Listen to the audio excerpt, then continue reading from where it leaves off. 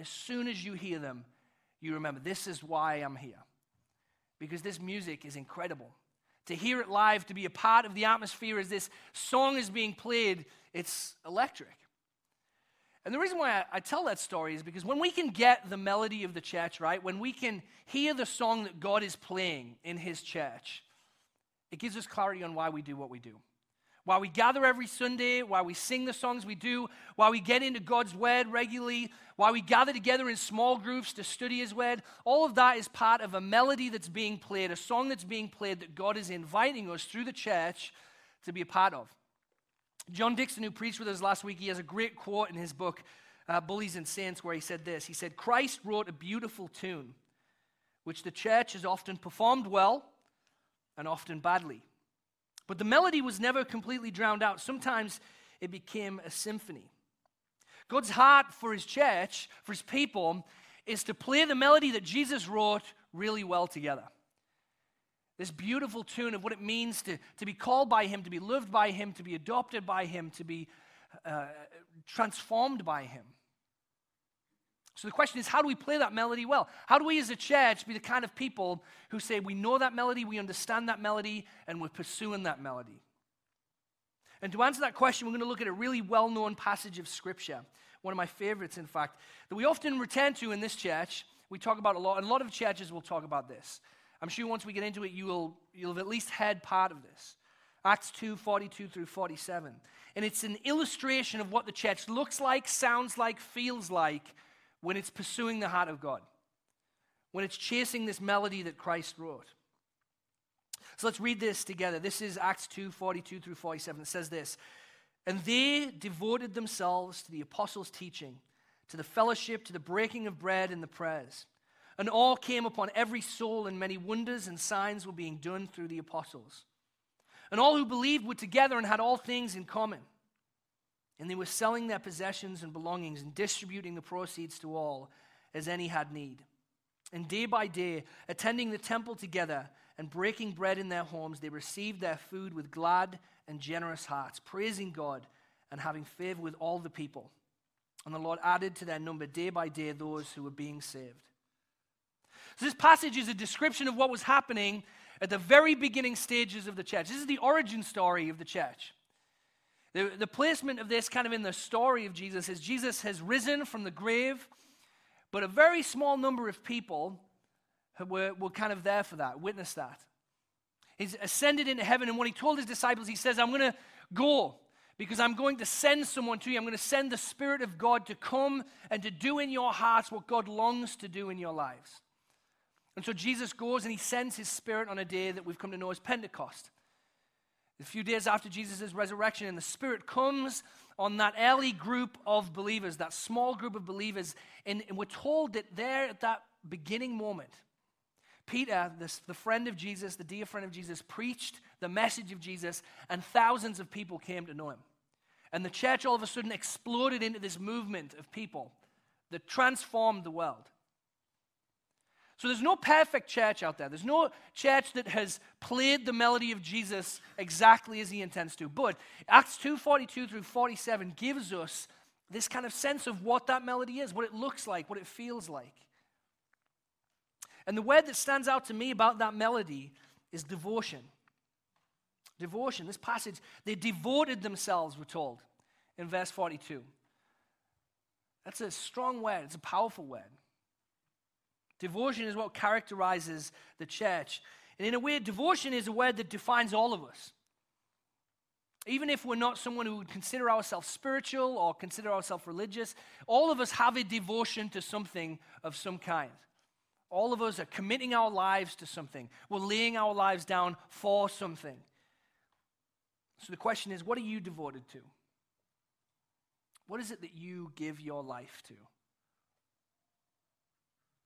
What is it that you give your resources to, your actions, your words, your money, your time? All of these are kind of symptoms or results of what it is that you're devoted to. What's the thing that drives you, that compels you? What do we portray as a church as our highest commitment, our deepest joy? This morning, I want to highlight for you 3 things that the early church were devoted to that I think gives us a picture of what real church is. Gives us a picture of what the character of the church should be. 3 things. First, they were devoted to a message, they were devoted to a movement, and they were devoted to a mission. First one's this: they were devoted to a message. Now, I travel in a lot of crowds of devoted people because I am a nerd. There is very few people on the earth who are quite as devoted as nerd culture out there. If you're in this circle, you know about this, you know the things you can do. And I've mentioned many times, I've gone to Comic-Con, which I really enjoy, but the average person, they would be astounded by the level of devotion in that room. There's some people who are a little bit too devoted to their costumes when they don't quite fit the sizes, all things like that. There's all kinds of ridiculous things going on at Comic-Con. But it's a room full of devoted people. It's a room full of people who are committed to something. They're passionate about something. They're excited about something. The early church was passionate and excited about one thing in particular, a message. They were devoted to a message. We're told in verse 42, they devoted themselves to the apostles' teaching, to the fellowship, to the breaking of bread and the prayers. And that's just kind of a summary statement of what the message of Jesus is. The apostles' teaching, the fellowship, the breaking of bread, and the prayers. Who Jesus was, what he did, why he came, all of that formed a foundation for the church. It was their foundation. The message of Jesus was everything to them. They didn't come together to fight social injustice or address community needs or to launch into political action or do any one of 1,000 different things that they could do as a group of people. They came together to hear, to celebrate, and to rejoice in the message of Jesus. Who he was, what he did, what he accomplished. That message gave them 2 fundamental truths about the world and about themselves. First of all, that they were sinners in need of a redemption story. They were broken people who needed things to be put right in their own hearts, in the world around them, all of it. And second, that redemption story was one man whose name was Jesus. Amen. That is the message of the gospel. Tim Keller puts it this way: the early church realized that they were worse than they ever dared believed, but they were also more loved than they could ever dare dream. The early church was worse than they ever dared believed and more loved than they could ever hope. And that message that Jesus had revealed to them by his life and his death and his resurrection, it became their passion, everything about them. They devoted themselves to the apostles' teaching because they wanted to hear it again and again and again. They wanted to take hold of that message and apply it to every corner of their lives. It was the way that they started to view their marriages and their relationships and their parenting, their careers. It was the way that they viewed their money and their resources and their time. It wasn't just a one-time thing that they had. Sometimes we can portray the message of Jesus as though it's kind of a one momentary idea that you say yes to, and then you're done with it. But that's not the message of the early church. The gospel is not something that you say, yes, I agree with that. It is something that takes hold of your life and rearranges it. Completely remakes you, renews you. People who followed Jesus in the early centuries, they knew this. They knew if you're going to follow Jesus, this wasn't just saying, yeah, I like that philosophy, I like that idea, I like this kind of debate. They said, no, this means that I've got to become new. Because I'm worse than I ever dared believed, but I'm more loved than I ever dared dream. I'm becoming something new because of this man Jesus, because of what he's done. He's called me to a new life. Listen to how Paul talks about the message of Jesus in his letter to the Romans. He says, I'm not ashamed of the gospel, for it is the power of God for salvation to everyone who believes, to the Jew first and also to the Greek. Do you hear the passion in Paul's voice? The gospel is everything to him. The message of Jesus, the story of Jesus. We need to recover that kind of conviction about this message, about this story, about this man. Jesus is not just one more idea amongst a litany of different options out there of how to live your life and how to think about yourself. Jesus is the definitive and final word on what God says about us and what God says about our world. So let me just clear this one more time. If we are to be a church that says we want to experience grace, We say that regularly. We want to be a place where we can experience grace. It has to start with the message of the gospel. It has to start with a devotion to the message of the gospel. It's the best thing that we've got to offer in this place. All the good advice and the good counsel and the encouragement and the fellowship and the breaking of bread and the prayers, it flows out of this message of who Jesus is. He is the experience of grace. The news that you do not need to be for yourself what you need, because God has been for you what you need. Second thing that the early church was devoted to was a movement. Devoted to a movement. Told in Acts 2:44 and 46, all who believed were together and had all things in common. And day by day, attending the temple together and breaking bread in their homes, they received their food with glad and generous hearts. This early church was one thing in particular. It was a movement of people. It was a gathering of people coming together around this message. Everything they did, it wasn't in isolation. When they heard the message of Jesus, they didn't say, okay, I'm going to take that home, think about it by myself for a little bit. They got together and they talked about it together. They wanted to grow in their faith together. The early church was a movement of people together. And they did two things. They moved forward and they moved together. First of all, they moved forward.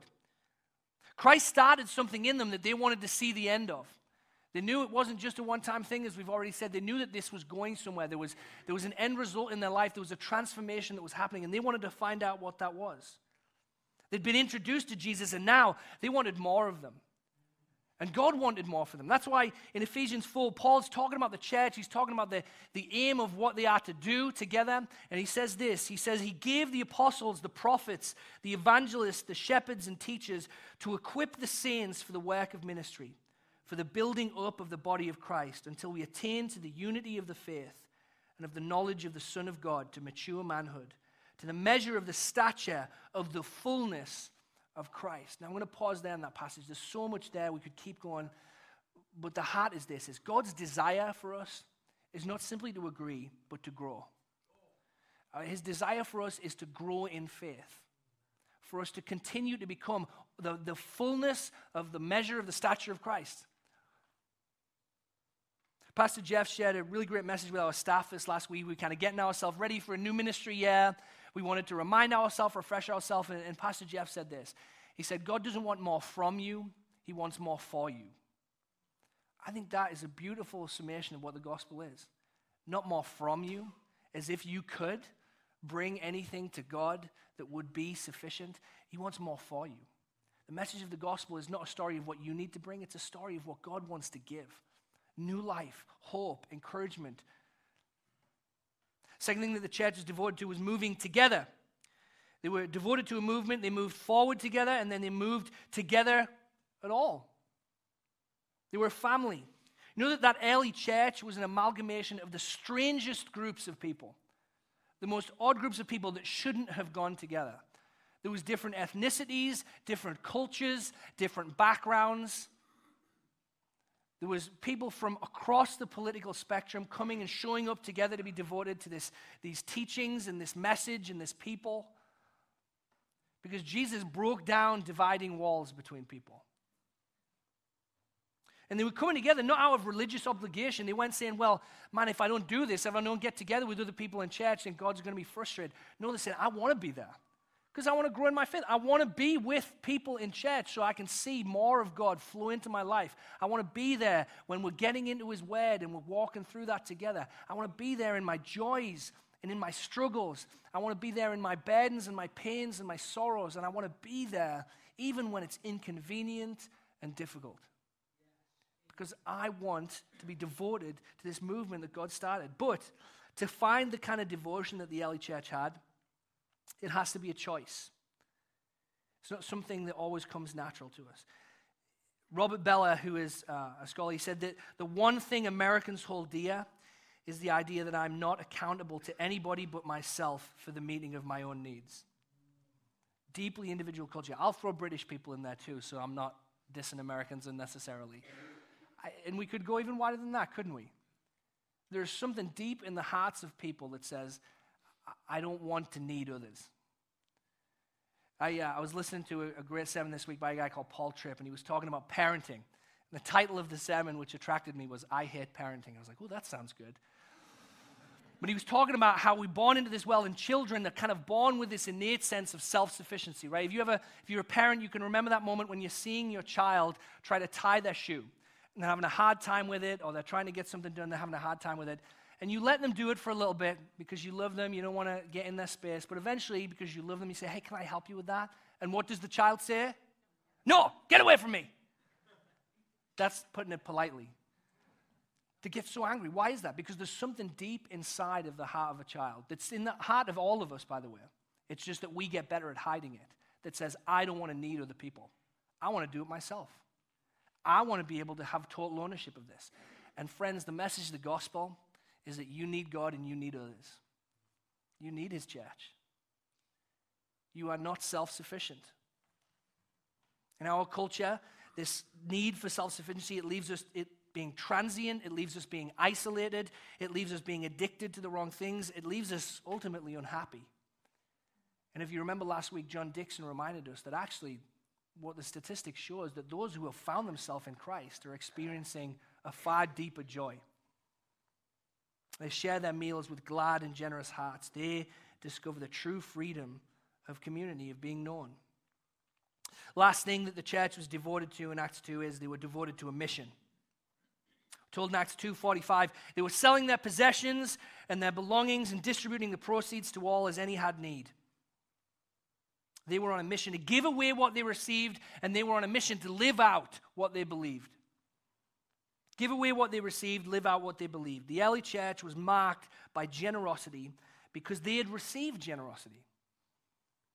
Because they'd seen the God of the heaven give literally everything that he had for them. There's a great song that we sing sometimes in church called Yet Not I, But Through Christ in Me. And one of the lines in that says, there is no more for heaven now to give, when we're singing about Jesus. If you've ever prayed and said, God, I need your blessing, I want you to come in my life, I want you to understand there is nothing more that he can give you than Jesus. He's emptied everything he has for you in Christ. He's been so generous, so loving. And so generosity became a part of the early church. They gave because God had given to them. They were intentional about making their lives useful to the building of the kingdom. To give what they could, to bring what they could, to contribute however they could. And it led to some of the most remarkable things being said in history about the church. I want to share this quote real briefly by the Roman Emperor Julian. He's writing in the 4th century, and he's talking about the progress of Christianity because it was pulling people away from the Roman gods. And this is what he said. He said, atheism has been specially advanced through the loving service rendered to strangers and through their care for the burial of the dead. By the way, atheism, don't get tripped up there, that's what he calls Christianity because they don't believe in the Roman gods. So he's saying these guys, the Christian faith, these atheists, they have been specially advanced through the loving service rendered to strangers and through their care for the burial of the dead. It's a scandal that there is not a single Jew who is a beggar, and that the godless Galileans care not only for their own poor, but for ours as well, while those who belong to us look in vain for the help that we should render them. Do you know what the emperor is saying? They're doing it better than we are. They're taking care of our own people better than we are. They're loving and serving and laying themselves down for people better than we are. Why? Because they wanted to live out what they believed. They wanted to become the embodiment of the message that they were devoted to. That was their mission. 1 John 3:16-18 says, by this we know love, that he laid his life down for us. And we ought to lay down our lives for the brothers. But if anyone has the world's goods and sees his brother in need, yet closes his heart against him, how does God's love abide in him? Little children, let us not love in word or talk, but in deed and in truth. That's what it means when we say we want to be a church that makes an impact for where we are. It means that we want to live out this experience of grace that we've received. We want to grow in faith by seeing the needs around us and saying, God, you have called us to be your hands and feet, to be the embodiment of your Son here amidst our city, amidst our community.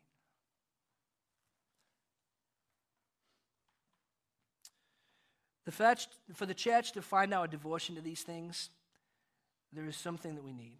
Because to be devoted to a message, a movement, a mission, those are all great things. They don't happen without one more devotion. One more devotion that is the reason for all of the others. Devotion to a man. Devotion to a man. You see, the vision of the true church is not a people devoted to a certain set of behaviors or ideas. It's not that we just really like the idea of becoming this kind of description that we see in Acts 2:42 through 47. It's because we're devoted to Jesus. Jesus who gave himself for the church, who out of love for the church laid himself down. Jesus who said, I will build my church. It doesn't say you will build my church or together we'll build a church. It says, I'll build my church. And that's what you see at the end of Acts 2:47. Praising God and having favor with all the people, and the Lord added to their number, day by day, those who were being saved. See, we seek to grow in our devotion to him because he's devoted to us. He's the one who's building the church. He's the one that's causing all these things to come into being amongst this people. They couldn't have done that by themselves. There's so many groups throughout history who have tried to do the same kinds of things as the church. Hasn't worked. Why? Because Christ isn't at the center. He is the reason that the church grows. He is the builder of the church. Everything beautiful about the church and purposeful about the church and right about the church is because of Jesus. The church should strive to be an echo of Jesus. When people hear us, they hear him. When people see us, they see him. That's why Peter says in Acts 4, Jesus is the stone that was rejected by you, the builders which has become the cornerstone, and there is salvation in no one else, for there is no other name under heaven given among men by which we must be saved. And then most interestingly, in the verse following that, 13, when they saw the boldness of Peter and John and perceived that they were uneducated common men, they were astonished and they recognized what? That they'd been with Jesus. What we're seeing in these guys, this experience, it's not them, it's Jesus. This incredible thing that's happening through them, the words that they're saying. They were impacted by the church, not because of the greatness of Peter or John, but because of the greatness of Jesus.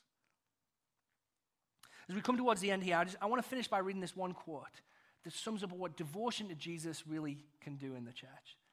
And this quote is by not an atheist, but an unbelieving historical scholar called Tom Holland. He wrote a big book called Dominion, How the Christian Revolution Remade the World. And he wrote this from the perspective of someone who wasn't inside. He's just kind of an observer of history. And this is what he said. I'll be on the screen so you can follow. It says, to be a Christian is to believe that God became a man and suffered a death as terrible as any mortal has ever suffered.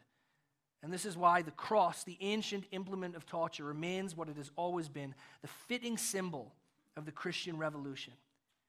It's the audacity of it, the audacity of finding in a twisted and defeated corpse the glory of the creator of the universe that serves to explain more surely than anything else the sheer strangeness of Christianity and of the civilization to which it gave birth. Today, the power of this strangeness remains as alive as it has ever been. It is manifest in the great surge of conversions that has swept Africa and Asia over the past century, in the conviction of millions upon millions that the breath of the Spirit, like a living fire, still blows upon the world, and in Europe and North America, in the assumptions of many more millions who would never think to describe themselves as Christian. And what he means there is all of the different cultural influences that have come from the message of Christianity. The Judeo-Christian ethic, the idea of who Jesus is, the value for human rights and for medicine and for caring for the poor and the orphan, all that was unheard of until Christians showed up. And he says, many more would never think to describe themselves as Christian. All of them are heirs to the same revolution, a revolution that has at its molten heart the image of a God dead on a cross. His point is that the church will always be at its best when we hold up God, when we hold up Christ on the cross, when we hold up the Savior who is devoted to us. We can talk all day about our devotion. It's pale next to the devotion of Jesus, who was so devoted to his church that he laid himself down for it. That's what the melody of Jesus is. That's what a true purposeful Christian life is. The work that God began in Jerusalem all those years ago, it's still going on. And the heart of Chapel Street, when we say that we want to be a family of neighborhood churches, what we're saying is that we want to be a people who continue to pursue this message, continue to pursue this mission, continue to pursue this movement, this vision of a man who gave himself for us. God become a man, giving himself for us. And God has allowed us to do that in a variety of very unexpected and strange ways at times. In ways that has led to the development of 4 different campuses, which, by the way, are not the family of neighborhood churches. The family of neighborhood churches is not the campuses. It's the homes that comprise the church together. It's the chapels on their own street. It's the family of God spread out across many different neighborhoods that say together we want to hold up Jesus in our neighborhoods. And it's led to some really great partnerships with some incredible people who God is using to reach neighbors that we could never reach. And one of those is a man named Danny Flores. One of the things I love about our church is we don't really have rules on who we're going to connect with and partner with. As long as the gospel is being advanced, the name of Jesus is being lifted up, and people are coming to know him. And it's made for great opportunities to get connected with people that we wouldn't otherwise have, by not staying in our own tribe and our own hole. And Danny is another pastor in Elgin. And he is reaching the Latino community. And he has partnered with us, came together, and we've decided to do this joint venture together that is called Capilla, which is Spanish for chapel. And he's hosting that in our South Street campus. And I think it's a great picture of what it looks like to be the church. So I wanted to close this morning just by hearing from Danny, his story, and seeing this picture of what it looks like when God builds his church. Let's take a look together.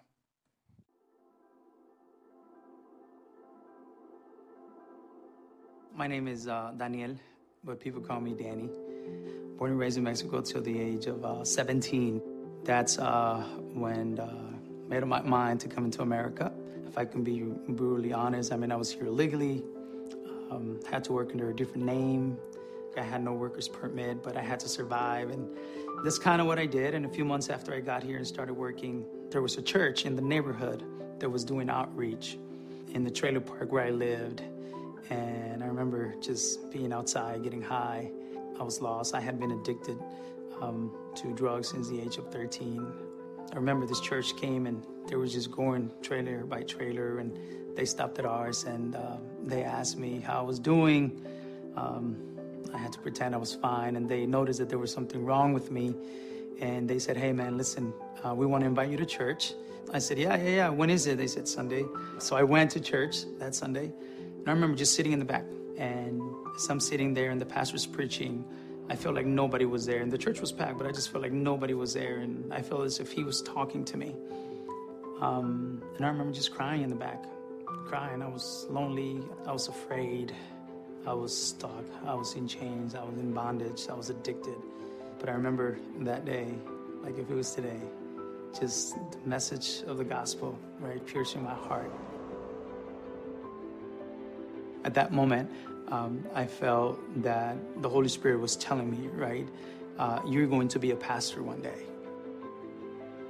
From the moment I gave my life to the Lord and the pastor started discipling me, and then I started serving in the church, and then I had to work in the morning, and then I went to do ESL classes, English as a Second Language classes at night. And then right afterwards, there was a GED class.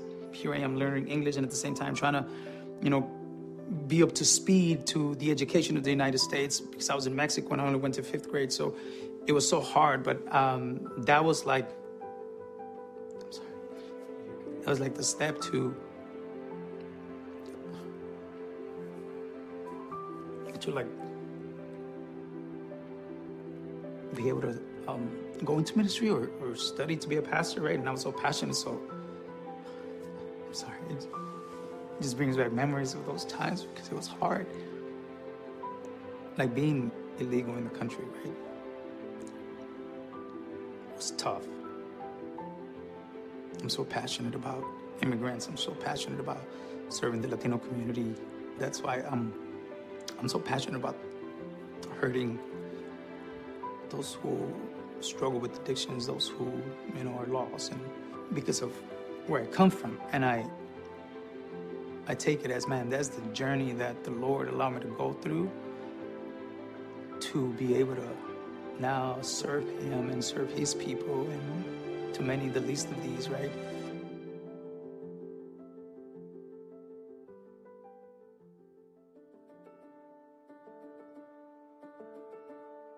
Spanish-speaking people that are in the country that come from other places that are, first-generation Latinos, we definitely feel out of place.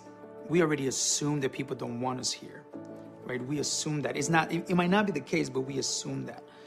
So sometimes we're even afraid to make eye contact, right? Because it's like, no, I shouldn't be here. This is not my home. So how can the American church integrate the Latino church into what the Lord is doing, right?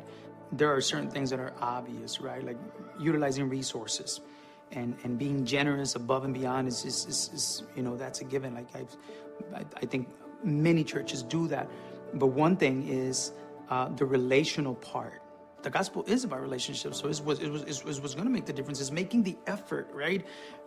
To maybe you're not going to be the best of friends, but if you can somehow build a friendship or relationship with someone in your community that doesn't look like you, that might not have your background, your social status, right?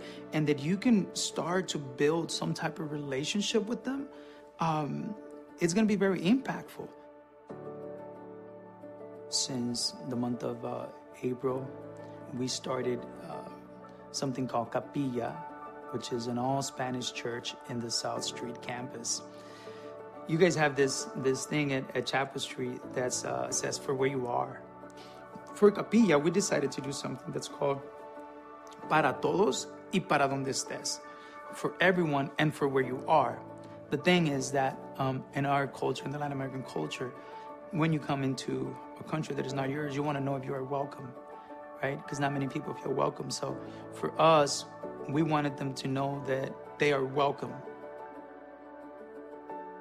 There's a story about a young man who came to the Lord there, right? Lost, just like Danny when he was 17, lost, hurting, in pain, and gave his life to the Lord in one of our family nights that we had, one of our worship nights.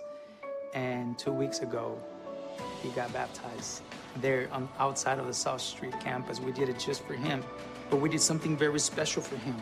And his family was there, and it was just awesome. His family is restored. He's serving the Lord. He has been healed. It's just amazing to see, right? That we haven't even started. People are already coming to the Lord and already getting baptized and being discipled. And that's what Capilla is all about. Just reaching the least of these, reaching those who are lost. It doesn't matter where you come from, right? And for us, doing it for him was like, man, this is not about the great numbers, but this is about that one soul, right, that needs to know Jesus.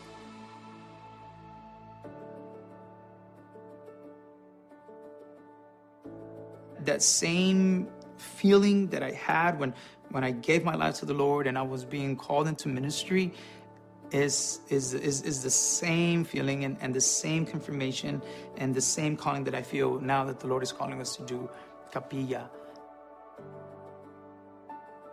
This was being prepared in Mexico, At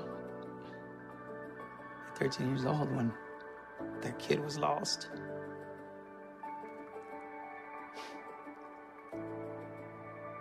Isn't the gospel amazing?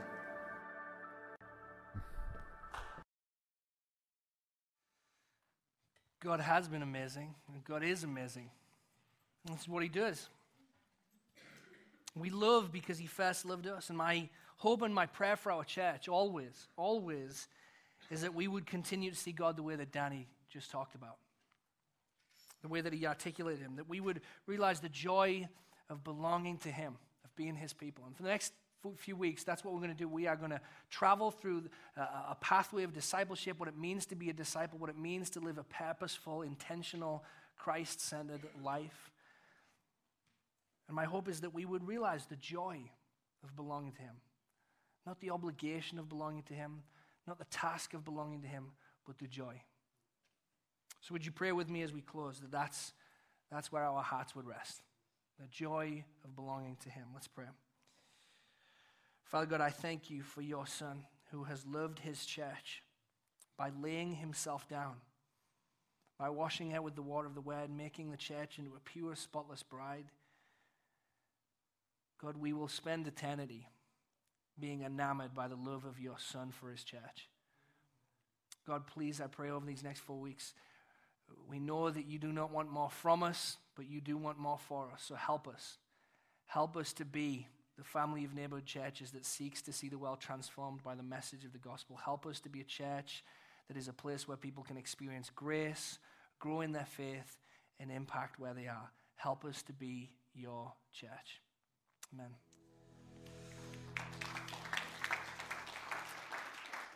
I want to thank you for joining us for worship today. I hope you've been encouraged. I hope that God has breathed some of this heart that he has for his church into you. But if there's any way we can pray for you, encourage you, we don't just want to talk about it, we want to live it out. We want to be it. And so please don't hesitate to come find me, find Pastor Stetson, any of our volunteers around. We have a prayer team available in our back room that would pray with you if you need that. We would love to encourage you however we can. But for now, let me leave you with this benediction from Ephesians 5. Therefore, be imitators of God as beloved children, and walk in love, as Christ loved us and gave himself up for us, a fragrant offering and sacrifice to God. It's in his name that we go. Amen.